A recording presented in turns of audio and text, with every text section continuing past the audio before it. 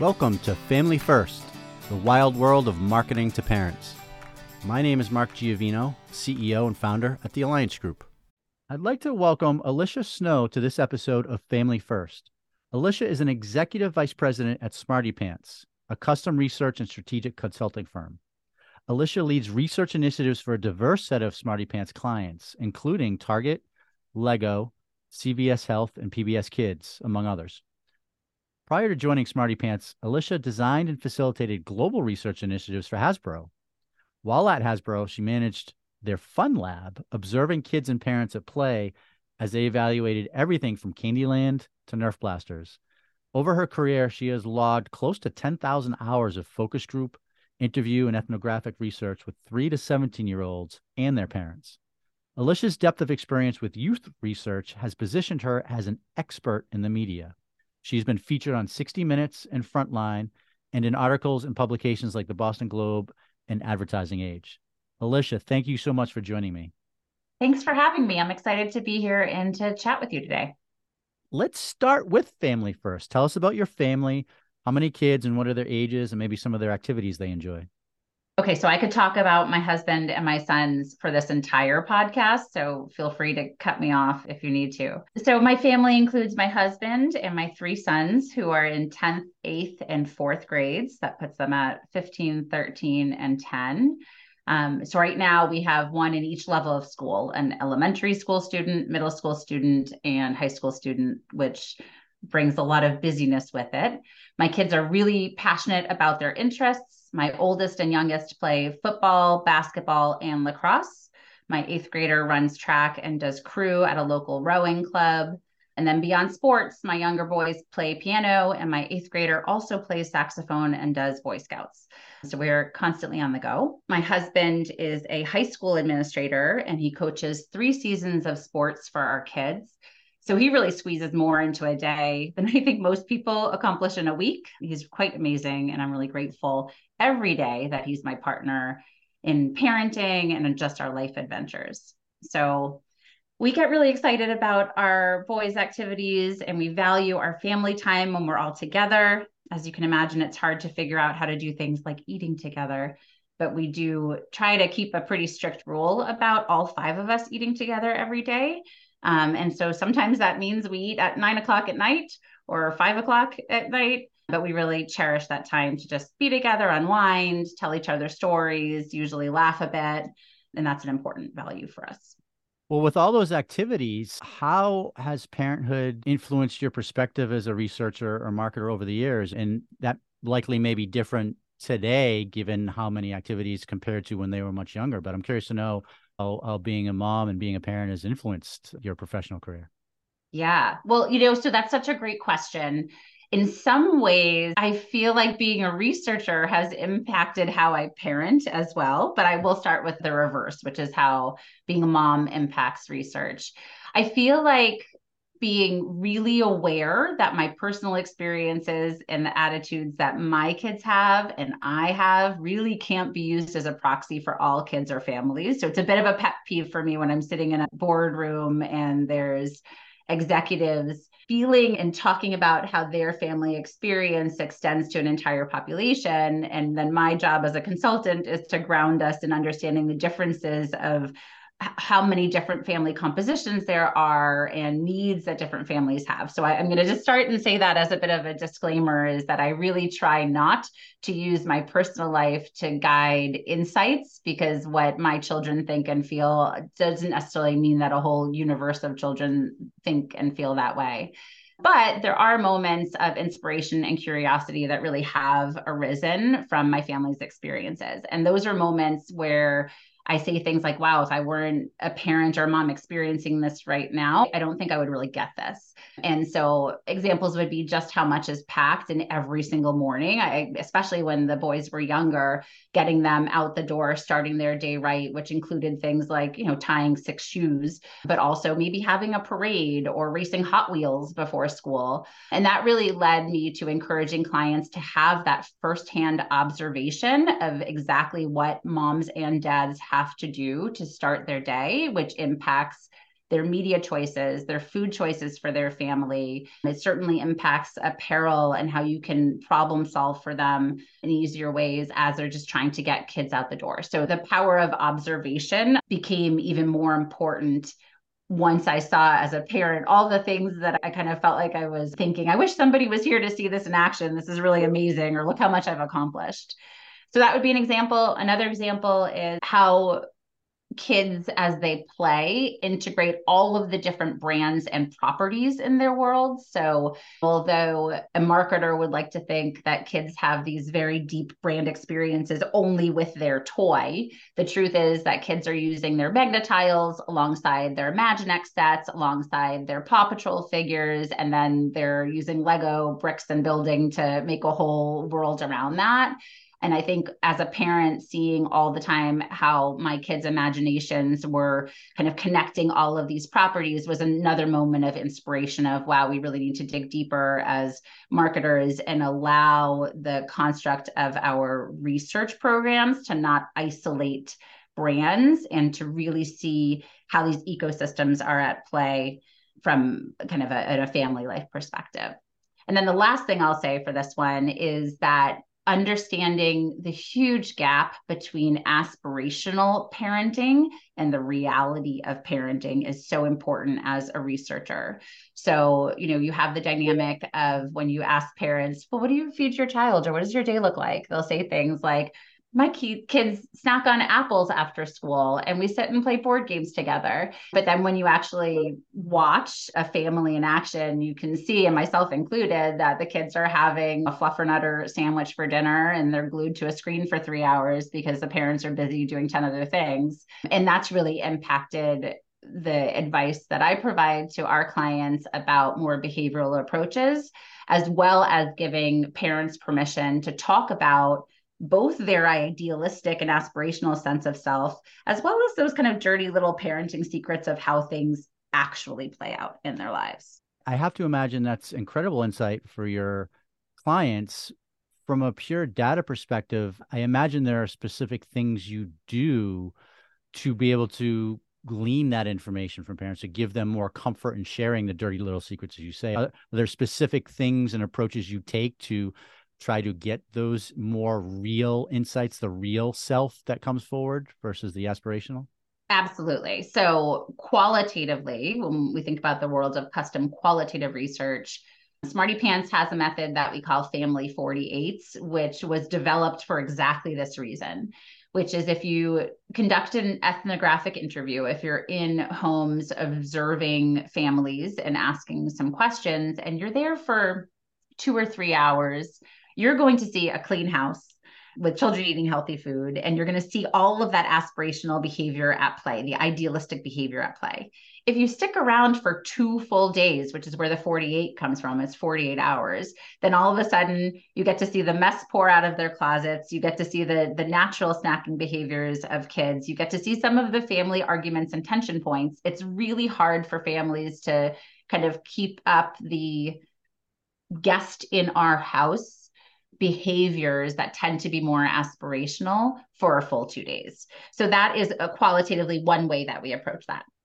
Quantitatively, there are a lot of different behavioral and implicit research tools we do around how parents and children make decisions that allow us to get to those moments of truth in a more measurable, data-driven way. And that's in addition to just asking the question of, okay, what is that aspirational moment? So what is it that you're striving for? And then just what's the reality? And pushing parents to talk about the reality in a way that they know is anonymous and not tied to who they are is oftentimes enough permission for them to get really honest in disclosing what their actual behaviors are. Yeah, that's so interesting. I have to imagine that as you start working with some of your brand clients, that's an incredibly powerful insight that's so core to what you do, but a lot of the brands may not be familiar with that approach, and getting the real data, both the qualitative and quantitative, are important for sure. Yeah, absolutely. It's essential in uncovering those truths and sometimes validating our clients' beliefs because they're generally very smart and informed marketers and people, but oftentimes providing a different angle to it in terms of thinking about what people want to be versus what actually happens in their daily lives. Can you tell us more about Smarty Pants and your work? I think the last couple of minutes you've certainly addressed a lot of what you do, but maybe if we zoom back out a bit for those listening that may not be familiar with your work, how would you describe what you do and how you do it? Absolutely. So, Smarty Pants is a custom insights consultancy that started almost 20 years ago as a research agency that specialized in conducting qualitative and quantitative initiatives with kids and their adults.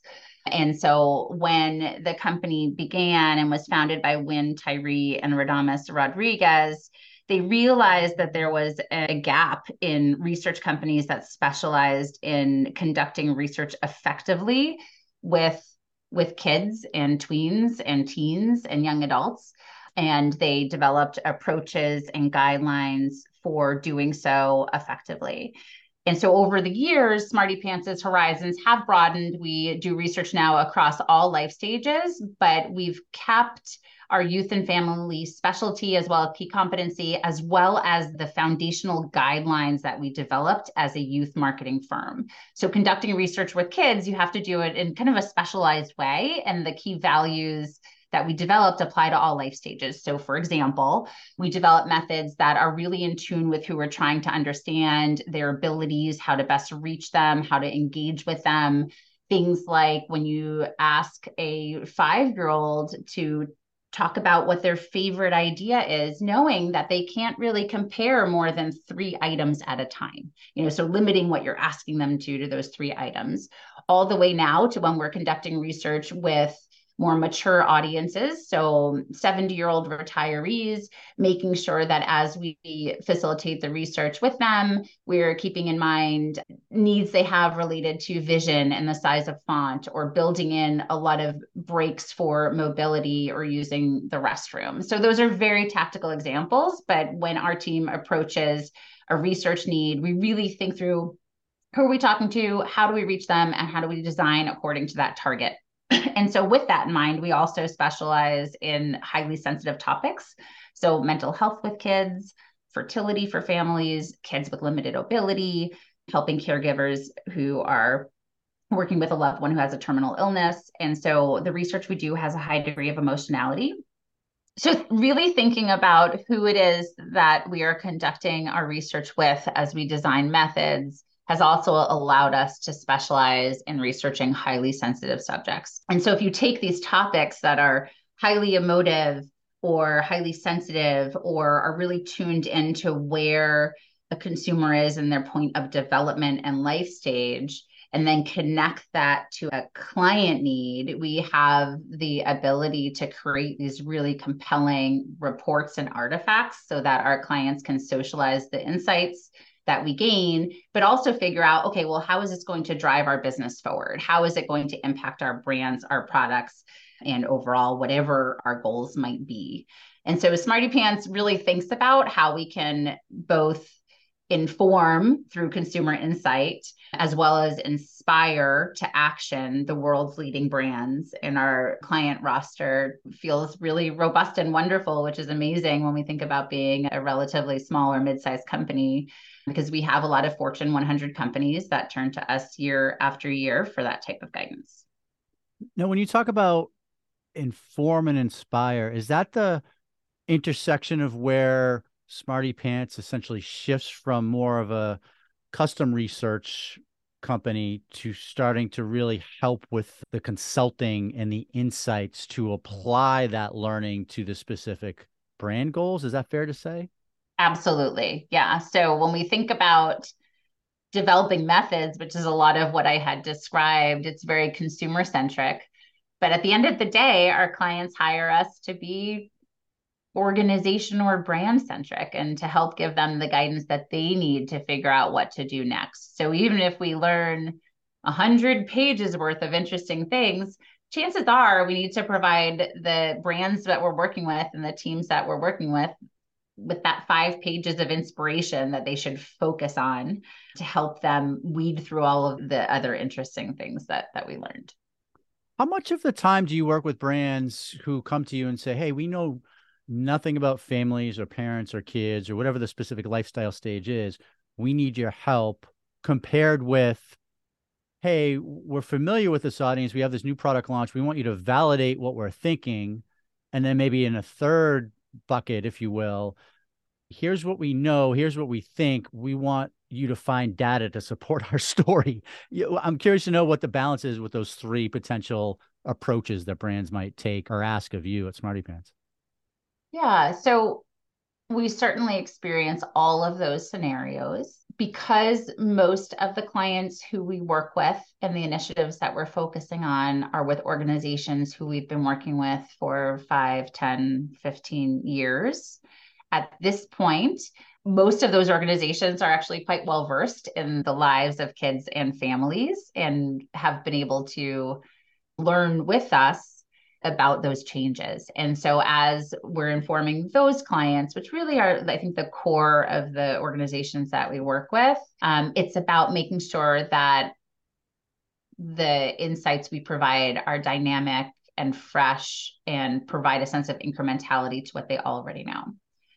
We also have, especially for new clients who begin working with Smarty Pants, the need to help educate and inspire the organization to understand the intricacies of the lives of families, starting with understanding stages of development.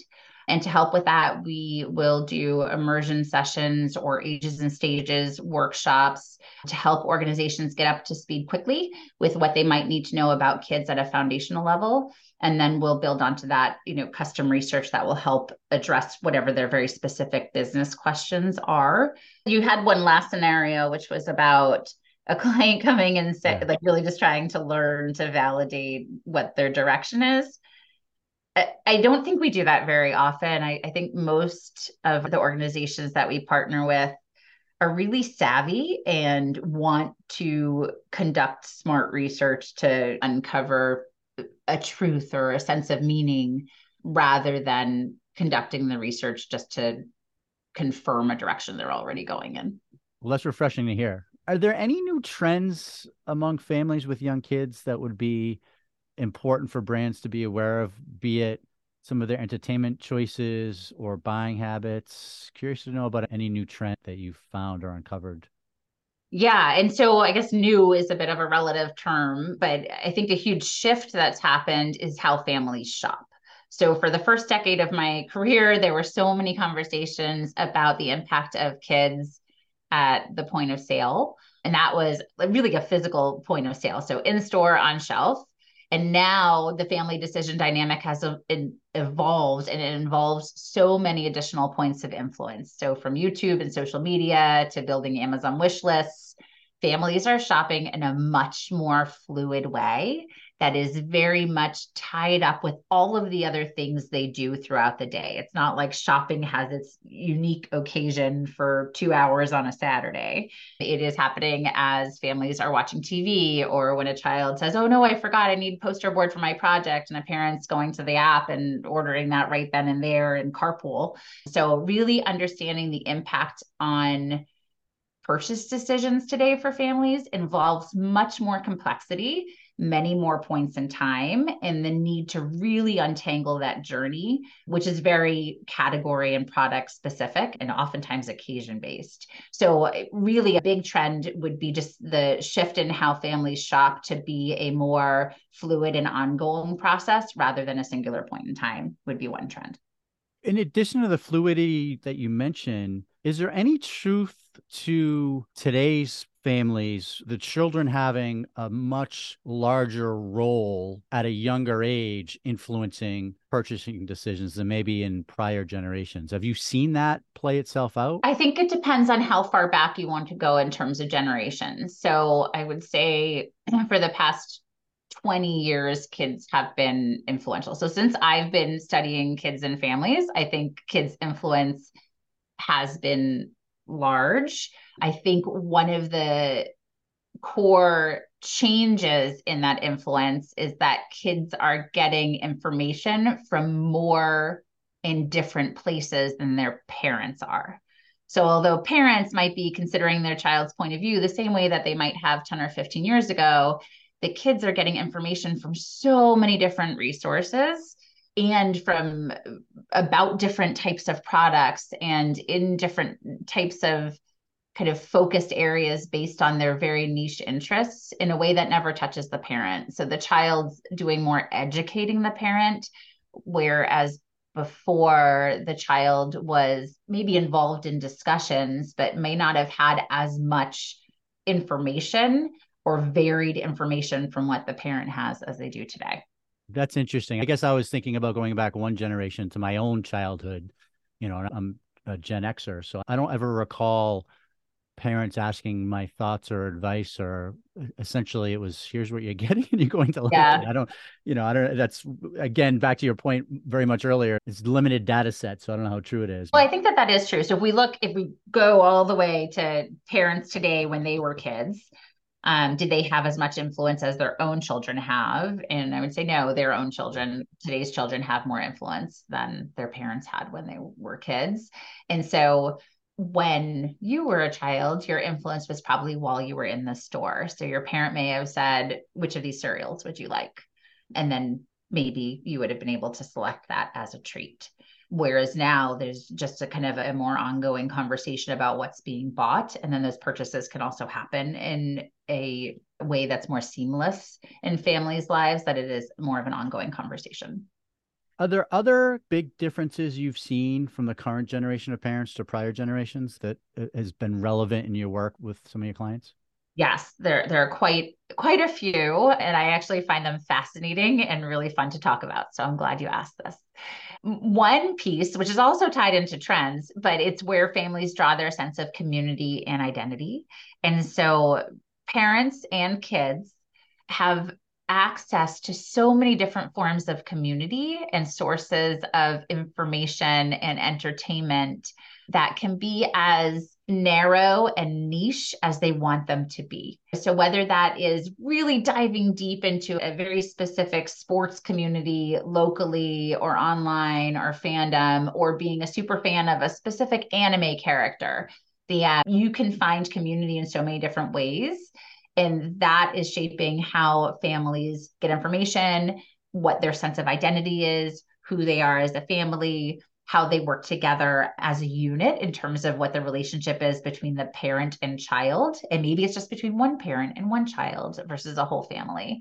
And so families today really do kind of embrace diversity of perspectives. That's not just based on interests, but it's also based on the family and its composition in terms of the family's race and ethnicity, or gender and sexuality, or socioeconomics, or ability. There are all different ways to form community and what makes that family who they are. So that's something that we like to consider when we're thinking about kids and parents, is that this parents and kids aren't only defined based on their life stage and their age, but also what else is forming their identity.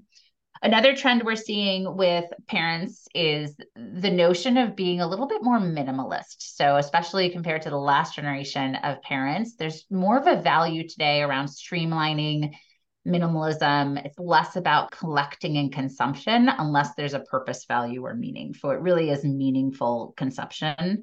And some of this ties with aligning with values. So the current generation of parents really thinks beyond what can this product do for me, and is more influenced by what does this brand stand for. Even if it's not the lead factor in how they're making purchase decisions, being a brand that has meaning beyond the products they sell really is impactful in building equity with today's parents. On the kind of note of brands, and this really does vary by category, but today's parents are so open to startup brands or homegrown brands and products, and having those triggers around those common values for why to be considered is a great way to introduce those new brands to parents. And oftentimes this happens on social media. So that'll bring me to my last point on this topic, which is that today's parents didn't only grow up tech native, which you could say was true for the last generation of parents, but they also grew up social media savvy and social media native. So they grew up learning about and posting about and filtering their lives and what they are seeing and what they're putting out in the world. And so as they're thinking about brands that are for them, oftentimes those brands find them via algorithms and do meet and fit with their values. But also, this is impacting how parents are sharing information about their lives and about their kids and the choices they make that might be about what they can then later post in a way that's just it has a different level of savviness and smartness and information in terms of how they parent and how they share that with their peers.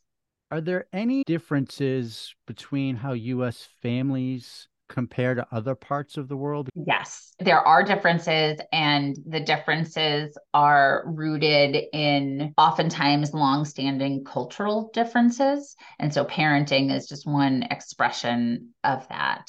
And so without getting too specific, we see differences in terms of strictness or regulation on technology. So you have an extreme, like a country like China, where screen time is really restricted by the government in terms of how much time kids can spend on the screens.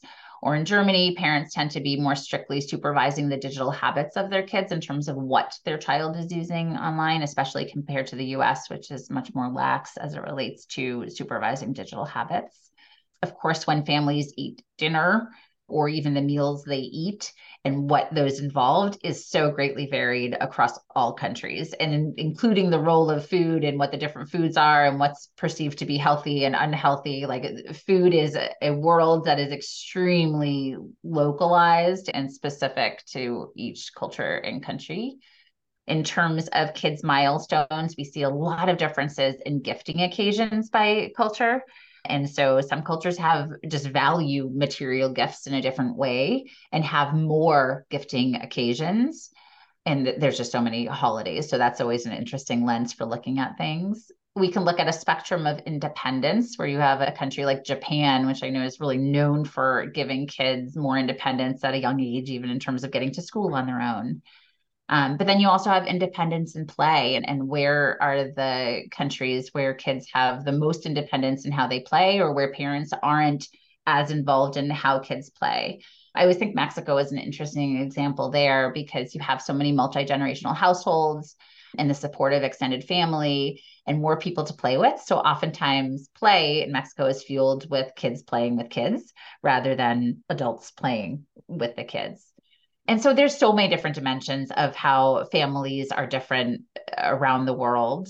Oftentimes, they may have similar perceptions of brands or perceptions of products or needs for products. But when you get into the composition of their daily lives and how they interact with each other, that's where you start to see some of the differences emerge. Are there any universal truths when it comes to parents? I guess aside from the cultural differences, as you just cited, the ethnographic or generational differences, are any universal truths you can speak to? Absolutely. And I feel like there's one, and it's going to be one core truth. There might be more, but the one that as a researcher, I always try to remember, and we talk about a lot as a team, is that around the world, parents are focused on what they think is best for their kids. So that's the universal truth is what is best for my kids, what is best for my family. And that guides so many decisions that parents make. Where the differences emerge just comes from the context and the culture that's all around that. But at the center of it is parents all being guided by doing what's right and best for their family. Have you seen any data that supports the premise that today, as a byproduct of the pandemic, people professionally and personally value family time more? And what I mean by that is I think of it as a very interesting paradox because in the early stages of the pandemic, there was this apprehension and hesitation to work from home. And yet here we are 3 years later, and there's this hesitation and apprehension for going to the office to work. I wonder if it's because people have placed a greater value on spending time with family. Any data to support that, or have you seen that to be true in anything you've done, any research? I can't speak to any specific data points because the research we've done on this topic is kind of custom and proprietary for Proprietary, yeah. clients. I can't speak to data, but what you're saying, I think, is spot on in the sense that the pandemic forced a pause for many families and enabled families to realize how much they enjoyed spending time with each other, or enjoyed those moments that may be simpler moments with their family. That's not true for all families. Some families didn't have the luxury of the pause during the pandemic or the luxury of being able to have stress-free moments, but many did. So I think that the pandemic slowdown for some did reframe priorities. And we have heard families talking about how they have some new habits that are more family focused based on the pandemic. So going for hikes, for example, is something that some families have continued to do, or really making the time to see extended family because they weren't able to during the pandemic. So creating some new traditions around making sure they're connecting with people who they weren't able to connect with. Can you share any examples of how you work with clients? And you've mentioned a few, or maybe a better way to ask is, are there any cases that you're most proud of that you can share, generally speaking? Because I'm sure there's some proprietary information that you can't share, but generally speaking, anything you're most proud of? Gosh, that's a great question. So the projects that we work on range from very tactical projects like concept testing or brand tracking or communications development to projects that are more foundational. So understanding opportunity areas or white spaces with consumers and families. I personally am fascinated by the foundational work that we do, where we are able to think about addressing a pain point that is going to meaningfully impact and change families' lives if we solve for that pain point. So those are the types of projects where I get really excited and where our team recognizes the impact and power of what we do. So a couple of examples of that would be exploring what the needs are for kids who have a mobility limitation or an accessibility need, and how that impacts their social dynamics as well as their daily function, and what are opportunities for organizations and brands to help families make sure their kids have what they need. And so we can do that in terms of the role that Smarty Pants plays in that type of journey is providing a window into what the needs and pain points are for that type of family who has needs related to accessibility for physical or cognitive reasons, using an ethnographic approach. So going in person for observations, allowing families to do journals through video and image-based uploads, and then having follow-up in-depth interviews with them, either in person or virtually, to learn more and dive deeper. And then really validating needs and pain points in terms of, okay, how common are these needs and pain points? Let's size these to understand what's going to be the most prevalent as well as the most impactful. And then working with our clients to figure out what we call Smarty Paths, which would be positioning opportunities or innovation territories that they can work against from either a messaging perspective or a product development perspective. And sometimes we'll do co-creation sessions with consumers to involve them in what our clients are actually creating or innovating against. So that's more foundational type of project where we have a real consumer problem or need, where there's so much opportunity for the world's leading brands to help in a meaningful way. And that's the type of initiative where I get most excited. And would you say that's one of the larger things you hear from clients, or is that one of the more prevalent things clients come to you with as far as their own needs? Is that foundational work?